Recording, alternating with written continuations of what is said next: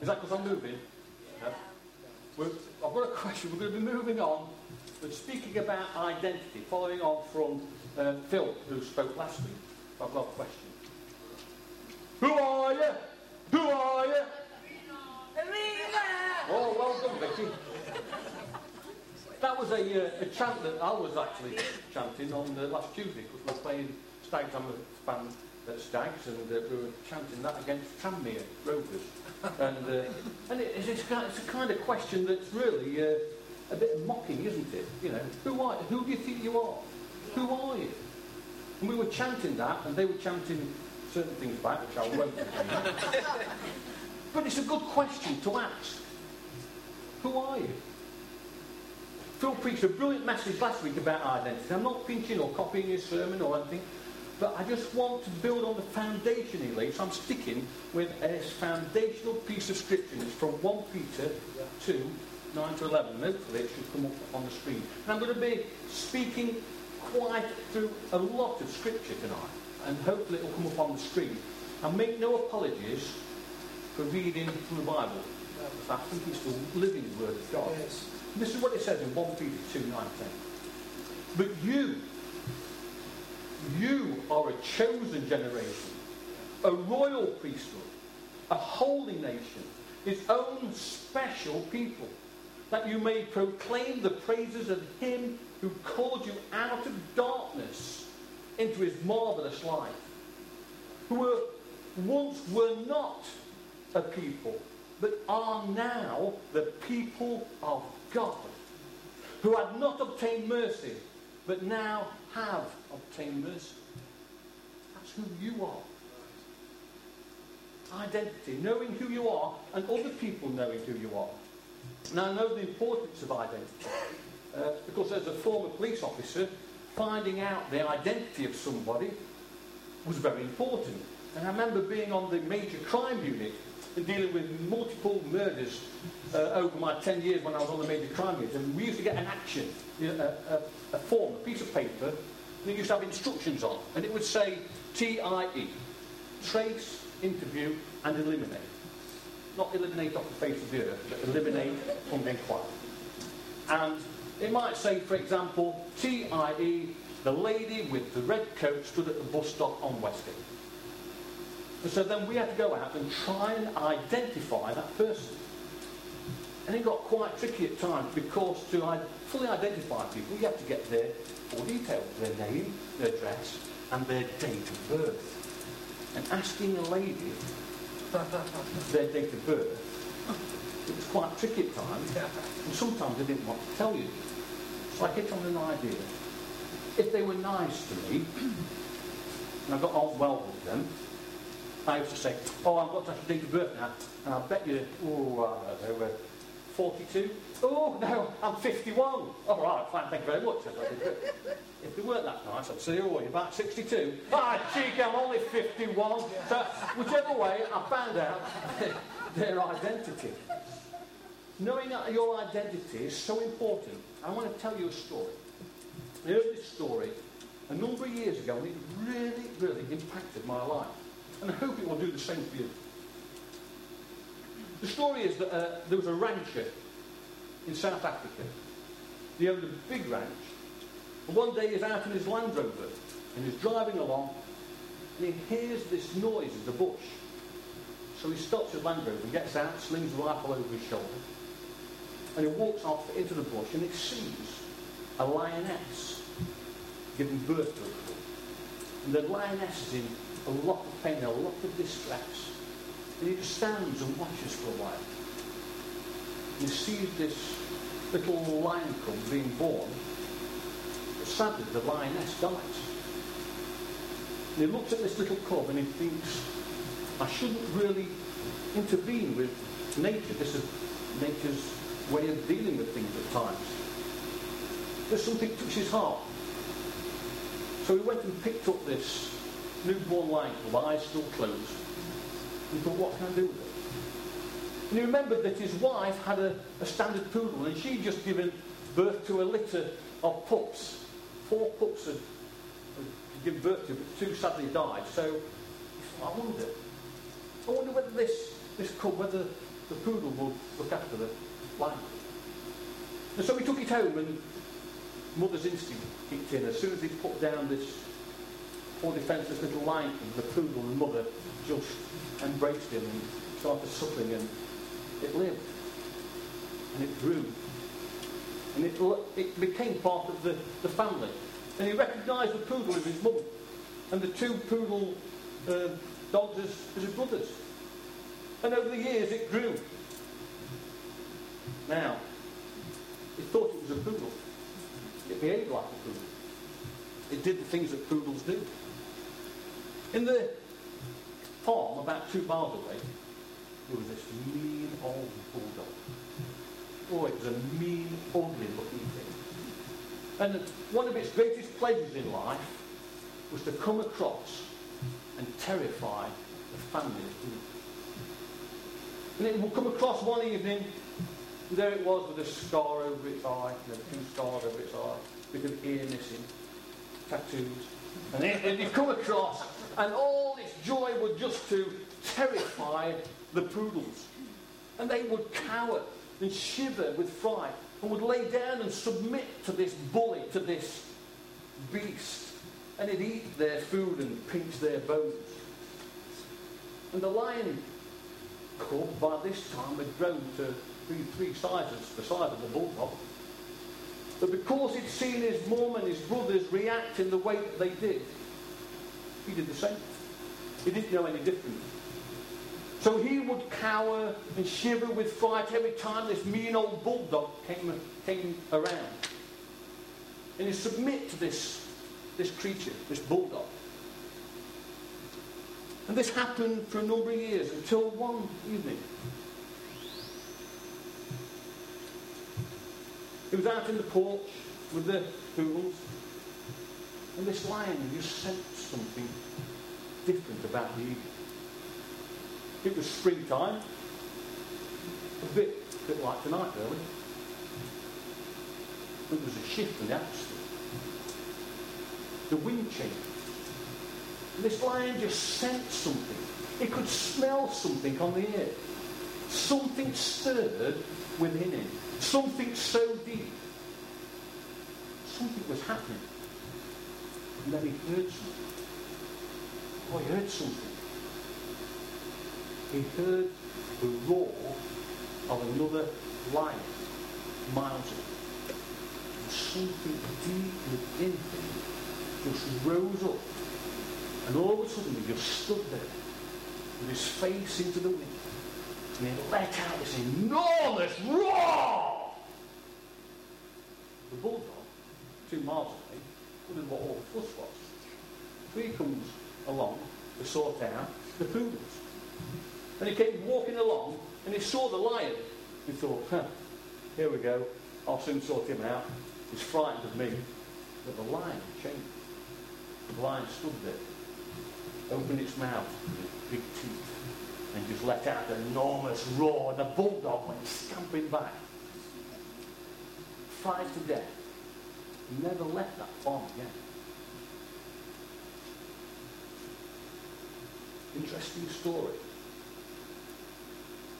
But there's something changed in that lion because all of a sudden he realised his true identity. He realised he was not a poodle. He realised that he was born for something better than what the poodle's existence was. Identity, knowing who you are, and other people knowing who you are. People have been led to believe they are just a poodle instead of a lion. People have been bullied and bruised by the ugly, scarred bully of a bulldog, Satan, Beelzebub, the devil, call him what you will. He has bullied and frightened people for far too long. You are not poodles. You may have lived like a poodle. You may have been in a church where you've been treated like a poodle. But tonight, there's a change in the atmosphere. Tonight it's time to rise up and be the lion that God wants you to be. You need to stand up take possession, apprehend, appropriate, seize the real identity, your God-given, paid with the blood of Jesus Christ identity. How do we do that? Well, we'll look at the Word of God. The Bible, it tells us about our real identity. I want to share a very well-known story about a young man whose identity was quite confusing to begin with. He was a young man, the youngest of the family. He was a mere shepherd boy who was anointed to be king whilst he was still a shepherd boy. He became a great leader, king of Israel, had great victories and yet made many mistakes and was known as a man after God's own heart. Of course, I'm talking about David. Now, I want to share some thoughts about the story of David and Goliath. And I know you'll be sat there thinking, oh, I've heard that story. I've heard many people preach about the story of David and Goliath. I just want to share one or 2 points because I believe it's important to understand the identity of who you are, of who we are in Christ. And I want to use the example of David to paint that picture more strongly. So you know the story. Goliath, 10 feet tall, nearly 10 feet tall. I mean, I work with a guy at work, he's 6'7". We call him Too Tall. That's his nickname, Too Tall, because he's too tall. But can you imagine? 10 feet. And you call. And it says in 1 Samuel 17, I'm reading from the Message version, it says this: Goliath stood there and called out to the Israelite troops. Basically, he was shouting, "Who are you? Who are you? Why bother using your whole army? Am I not Philistine enough for you? And you're all committed to Saul, aren't you? So pick your best fighter and pit him against me. If he gets the upper hand and kills me, the Philistines will all become your slaves. But if I get the upper hand and kill him, you'll all become our slaves and serve us. I challenge the troops of Israel this day. Give me a man. Let us fight it out together." What a daunting challenge. Almost seems impossible. 10 feet tall. Muscles. Oh. Frightening. Verse 16 says, each morning and evening for 40 days, Goliath took his stand and made this speech. 40 days. Now that's interesting, isn't it? Is that just a coincidence? Because we know somebody in the Bible who for 40 days was tempted in the wilderness. Jesus was tempted for 40 days. Is that coincidence? I don't know. But it just seems to me that sooner or later, I can guarantee that each of us will have to face a giant of some kind. Whether it is a giant of disease, cancer, illness, a giant of debt, divorce, relationship breakdown, whatever giant you face, take courage and take comfort from the example and experience of David. David volunteered to face the giant, to fight Goliath. David took his shepherd's staff and selected 5 smooth stones. On the riverbank, not his Tesco carrier bag.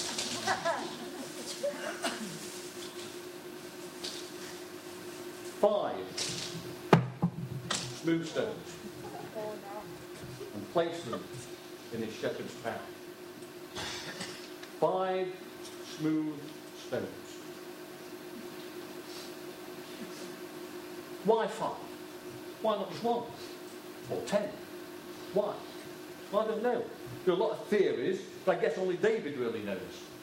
But I want to use the picture of 5 smooth stones to help us understand the importance of identity. First stone. Stone of the past. Not to live in the past, but to recall past victories. David, in the Bible, it said, David said to Saul, "I've been a shepherd tending sheep for my father.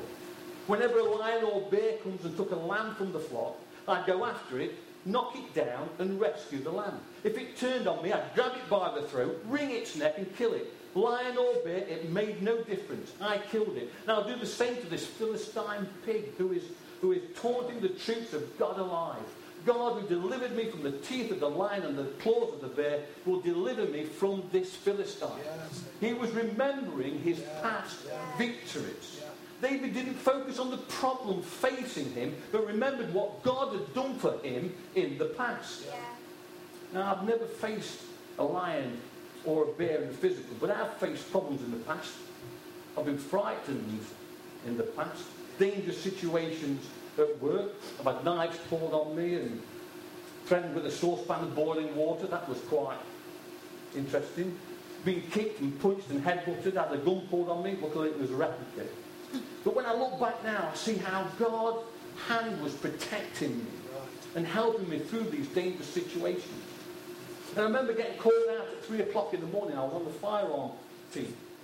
And we got called out because somebody had been arrested, and he said two of his cohorts had broken into a farmer's house and had stolen a shotgun, a 9mm pistol, and a large 9-inch hunting bowie knife.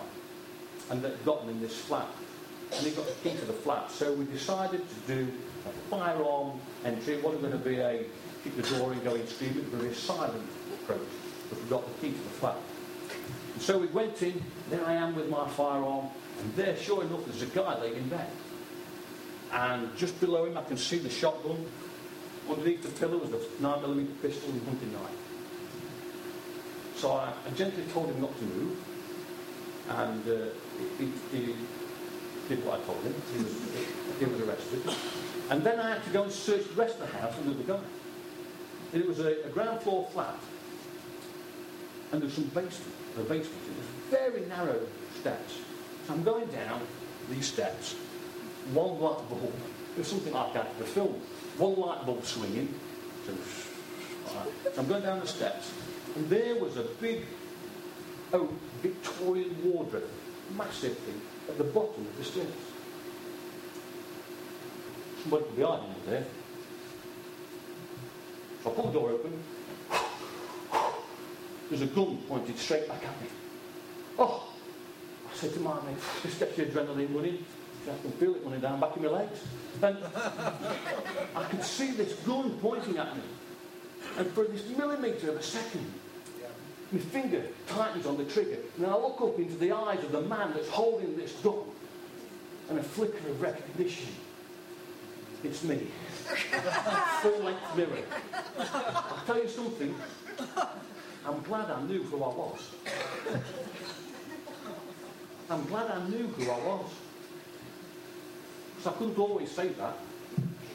I can't always say that in the past when I've looked in the mirror, I've known who I was. Sometimes I've looked in that mirror and thought, who are you, Paul? What are you doing? What is life all about? Yeah. No purpose. No sense of achievement in life.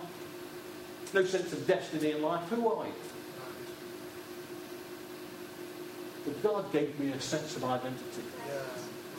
When I realised that Jesus Christ died on that cross for me, as we were singing, what a Saviour.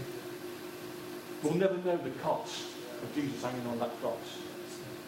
When I became a Christian, a child of God, I had a new identity. Yeah. And I'm glad I know who I am. Yeah. When you recall the past victories, it gives you hope and confidence to face the giant in front of you, because you begin to realise that your true identity is not in your strength or prowess or skill, but your identity is knowing who you are in God, that you are loved by the true and living God. Yeah. Stone 2. The stone of prayer. Prayer is so important. Prayer is all about relationship with God. Prayer helps to build up trust. Trust helps to build up faith. Sometimes you will need to go low sometimes into the valley. You can't always live on the mountaintop. Sometimes you have to go into the darkness of the valley at times. David was a man of prayer. He wrote many of the Psalms praising and worshipping God. We go back to this incident with David and Goliath. Verses 41-42 says, as the Philistines paced back and forth, his shield bearer in front of him, he noticed David. He took one look down on him and sneered. A mere youngster, of apple-cheeked, peached fuzz. I love that description. The Philistine ridiculed David. Am I a dog that you come after me with a stick? And he cursed him by his gods. Come on, said the Philistine, I'll make roadkill of you for the buzzards. I'll turn you into a tasty morsel for the field mice. And David said this. David answered, you come at me with sword and spear and battle axe. I come at you in the name of God of the angel armies, the God of Israel's troops, whom you curse and mock. This very day God is handing you over to me. I'm about to kill you, cut off your head and serve up your body and the bodies of your Philistine buddies to the crows and coyotes. The whole earth will know that there's an extraordinary God in Israel. And everyone gathered here will learn that God doesn't serve by means of sword or spear. The battle belongs to God. He's handing you to us on a platter. David was a man of prayer, even at such a young age. I remember years ago getting a phone call at work. I was at work and got a phone call and said, is that Mr. Stokes? I said, yes. Are you the husband of Elizabeth Stokes? I said, yes. This is nurse such and such from Derby Royal Infirmary. I'm sorry to say that she's been involved in a very serious accident. Can you get to Derby Royal Infirmary as soon as possible? Boy, did I pray. Did I pray? I put the phone down, got in the car, and I knew that she'd been on a prayer retreat with a friend of ours called Harry, who was in his 70s. So thinking, what on earth has happened? So unfortunately, Harry had been driving and he pulled out on the car, he didn't see him.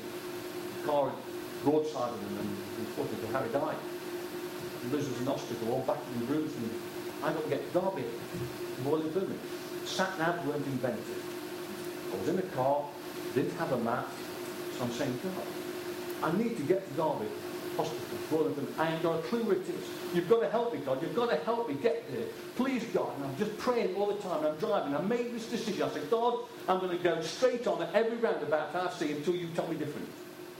So the first roundabout, I went down the A38, and I'm heading towards Derby. I didn't know where I was going. First roundabout, I'm going straight on. And this car, this idiot, comes from the speed, I had to turn left. Oh, I'm so furious. I've got to get to hospital. So I'm driving down this road to see the next roundabout. So I'm going to go straight on. Beep, car cuts me up again. Unbelievable. So I turned left. As I turned left, I saw the sign. Derby Royal Infirmary. And there I am cursing these people for cutting me up and driving me off the road. And I realise now that God was directing me, just directing me every time he went the path. And I got there. Luckily, she was okay. The power of prayer. Prayer, when you pray to God, he will direct your steps. The power of prayer, knowing who you are in Christ. He won't let you down. Right. When you don't know where you're going, when you don't know what to do, pray, because he will direct you. Stone 3, the stone of priority. David understood who he was in God and was concerned not about his own reputation, but God's reputation. David could not stand and do nothing when he heard Goliath slagging off the Israelites and their God. David's priority in his life was putting God first. That reminds me of the series we've just recently done. And it's so true. Again, when facing your giant, put God first. Obviously, at times you may need to go to seek advice, professional advice from a solicitor or from a doctor. But don't forget God. Don't leave him out of the equation. Don't leave him out of the situation. Put him first. Remember your past victories. Remember to pray and put God first as your first priority. Stone 4. The stone of passion. David was a passionate man. He loved God, and his love grew because he understood who he was in God, and he knew that God loved him. This passion for God propelled him forward into the battlefield. It says that roused the Philistine, and he started towards David. David took off from the front line, running towards the Philistine. I can just imagine him as a young man. As the Message Bible describes him, a mere youngster, apple-cheeked and peach-fuzz, not even shaving yet, running towards this giant of a man, arms pumping, legs kicking, heart bursting, but at the same time cool and collected, and precise and concentrating on the task ahead before him, trusting in his aim, but also trusting in God. That kind of passion is so difficult to defeat. I love it when I hear about people in church running towards their giants rather than running away and cowering. I love to be around people who run towards their giants. Those kind of people energize me. There's too many people in churches around this country that say they are Christians. They go to church. They may talk like a Christian, dress like a Christian. But as soon as a giant appears on the battlefield in front of them, they disappear. They cower in the background. Not only do they cower in the background, stalking and sulking, they infect those around them with fear and a sense of defeat.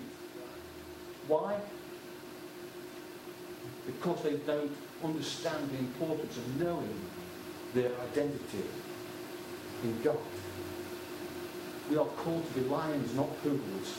They have not grasped the importance of knowing their identity in God. When you know your identity in God, when you know you are a chosen generation, a royal priesthood, a child of God, then you run towards the giants of depression, death and disease. And you defeat those giants, trusting in your past victories, trusting in the power of prayer, passionate about his reputation, passionate about pursuing God first in your life. Stone 5, the stone of persistence. David, when he said he would face the giant, wasn't put off by what people said. Verse 28 says,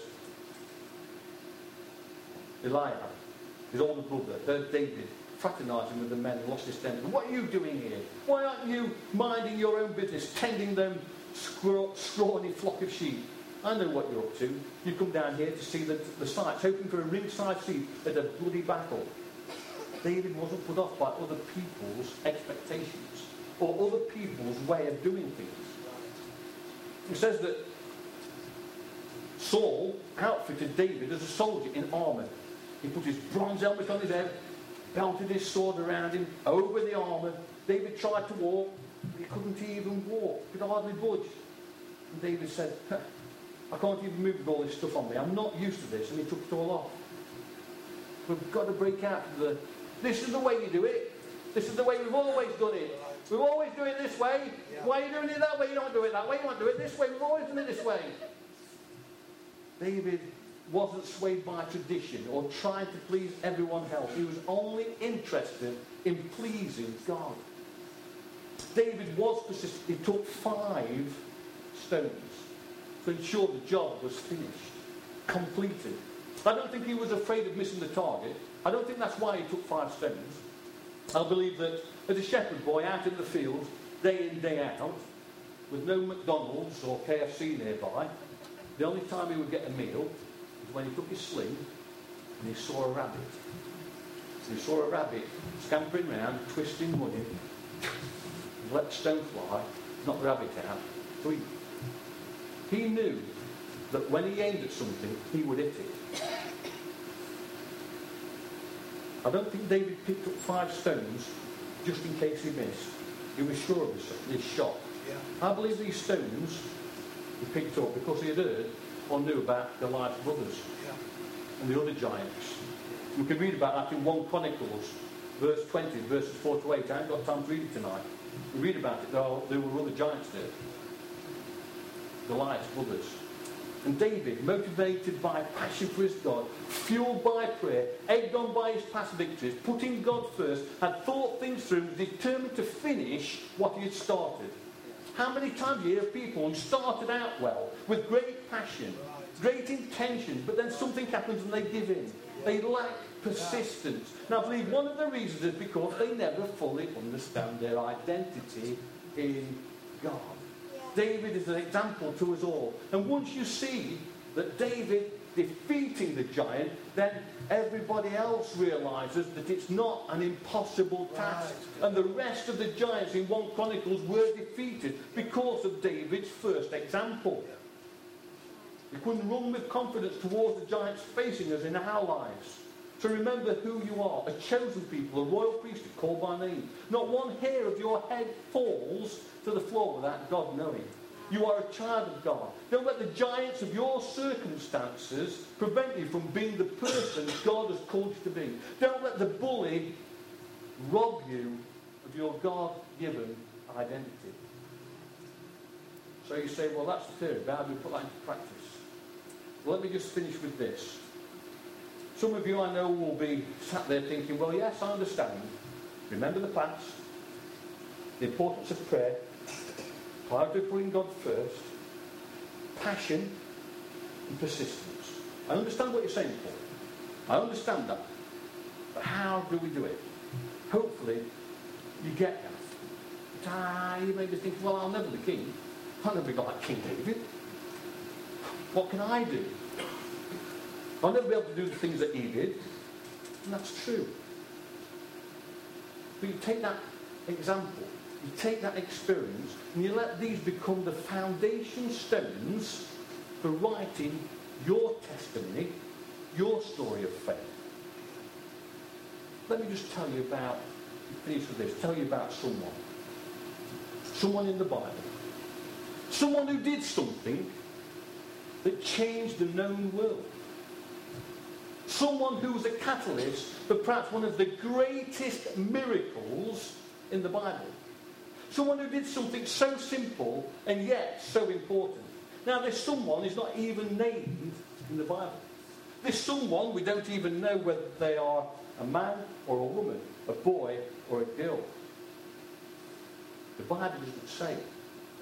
But this someone changed the spiritual atmosphere at the time and caused a change in the way that people view things forever. There's someone. Now, if I mention that Jesus was friends with Mary and Martha, many of you will know the stories in the Bible about Mary and Martha and that Jesus was their friend. And there's this one story in John 11, verse 1, in the Message Bible. It says this. A man was sick. Lazarus of Bethany, the town of Mary and her sister Martha. This was the same Mary who had massaged the Lord's feet with aromatic oils and then wiped them with her hair. It was her brother Lazarus who was sick. So the sister sent word to Jesus, Master, the one you love so very much, is sick. I just wonder whether the music people just like to start making their way on the stage. See, they sent someone to tell Jesus that their brother was sick. That someone went to track down Jesus. That someone told Jesus about a friend in desperate need. And Jesus did the rest. Who are you? Are you just someone who is willing to go to Jesus and tell him about your friend, about your neighbour, about your work colleague who needs a miracle? Can you be someone who knows they are a chosen people, a royal priesthood, and can pray to Jesus for your family and for your friends? Just someone who's willing to pray. Just someone who's willing to go and tell their friends. That's the start of becoming a light rather than the thief. No longer bullied by the ugly bulldog. No longer constrained and contained by the negative feelings. But stepping out to face the giants in your life with confidence